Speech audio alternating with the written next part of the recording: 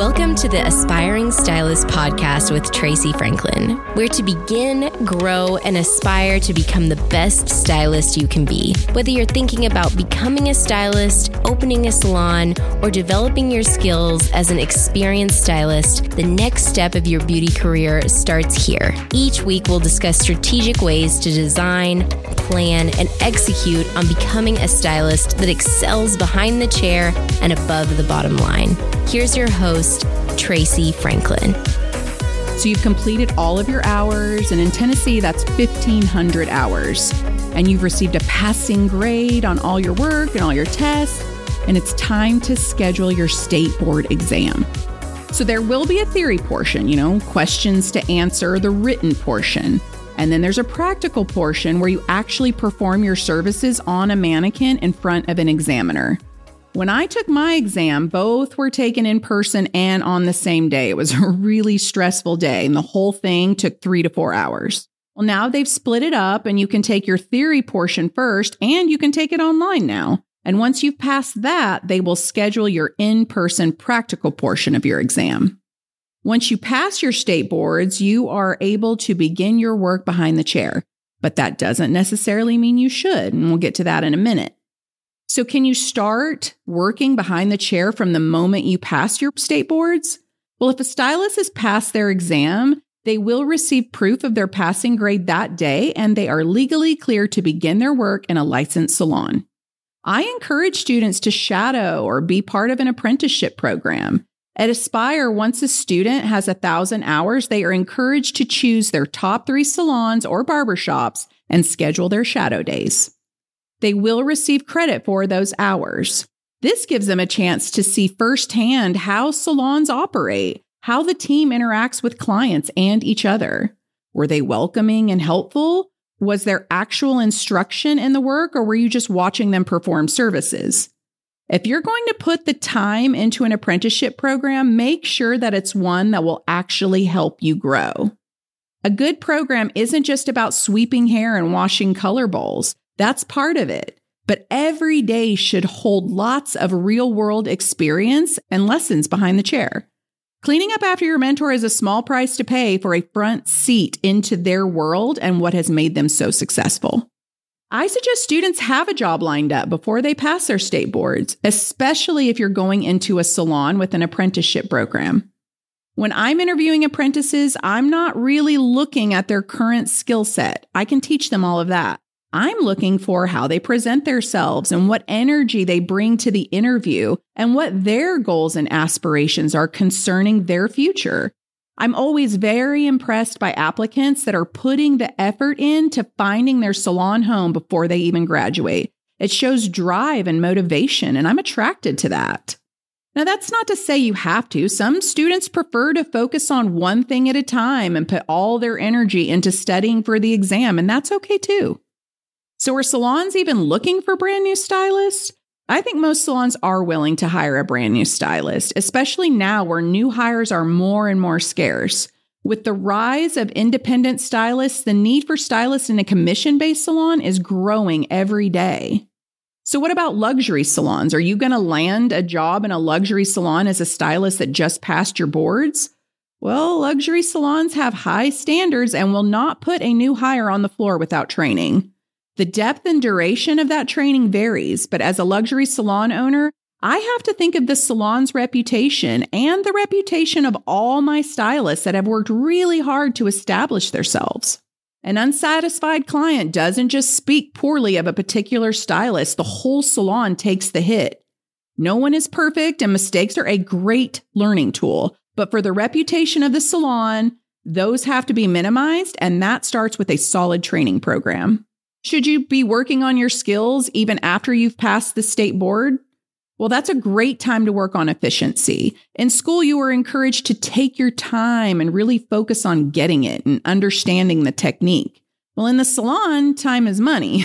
So it's important that you work on your speed, of course, without sacrificing quality, but the time still matters. What about equipment? Should you go out and buy a bunch of equipment after you pass your state boards? Well, start with a great pair of shears. A great pair of shears is a must. Mannequin hair is really hard on shears, so a shiny new pair of shears could make a great graduation gift. Other than that, you need to find out what your prospective salon requires and what they provide before spending a bunch of money on tools you may not even need. So once you pass your state boards, you will get your barber's license or your cosmetology license. But if you're going independent, you're going to need to make sure you get a business license as well. And yes, an accountant is a great person to add, especially if you don't understand how the numbers work and where they're going to go. Otherwise, the salon that you're going to work for is probably going to be responsible for your shop licensing, your taxes, and your insurance. Let's talk about resumes. I won't lie. A pretty resume always catches my eye. I mean, we are in the aesthetics business, so your resume should reflect that and look really well done. I don't need to know about every fast food job you've ever had, but I am looking for your most recent job history. And depending on your age, that can look like the last 4 or 5 years. That is more than sufficient. I'm far more interested in your GPA as a student and any additional certifications that you might have received that are relevant to this industry. So what shouldn't be on it? Again, depending on your age, I'm not really interested in part-time jobs you had in high school or that you were in a sorority in college. Try to keep it relevant to the most recent events and your beauty school accolades. What other things were you able to accomplish in school? Did you get certified in other services that maybe salons aren't used to students coming out of school with? That would be a great and impressive thing to add to your resume. How long does it take for a student to secure a full-time job as a stylist? Well, that's completely up to them. If they are motivated to reach out to salon owners for shadow days and interviews while they're still in school, then they can have a job lined up before they even graduate. A lot of work goes into our apprenticeship program, so we really like to focus on one apprentice at a time. I like to stay ahead of the game and have my next candidate lined up so that I can plan ahead and give them a projected start date. Again, some students want to focus on school and the state boards before the search begins, and that is totally fine. I am, however, leery of those who have long gaps between graduation, the exam, and the job search. To me, it shows a real lack of initiative. Someone that's excited about their future won't wait months to set their career in motion. So what about portfolios? Should stylists have a portfolio? Well, I like to see a variety of services in a new stylist portfolio. During the building phase of your career, you're going to be performing a lot of different services. Maybe not services that you want to provide a ton of, but you're still going to be taking whatever walks in the door as a new stylist. So I like to see a variety of your work. Are portfolios even still relevant? Well, it's been a while since an applicant has rolled in with one of those 3-ring binders of laminated pictures of their work. Everything kind of lives on our devices now, so an online portfolio is much more common. I think it's incredibly important to document and share your work. I know it's kind of hard in the beginning to believe that your work is good enough to post. We see all these gorgeous photos that seasoned stylists are posting, and we think our work can't possibly compare. But they were at some point exactly where you are, and they wouldn't be where they are today if they would have let fear or comparison hold them back. Don't compare your beginning with someone else's middle. Be you and do your thing. I promise you're going to enjoy looking back at some point at pictures of your earlier work and celebrating how much you've grown.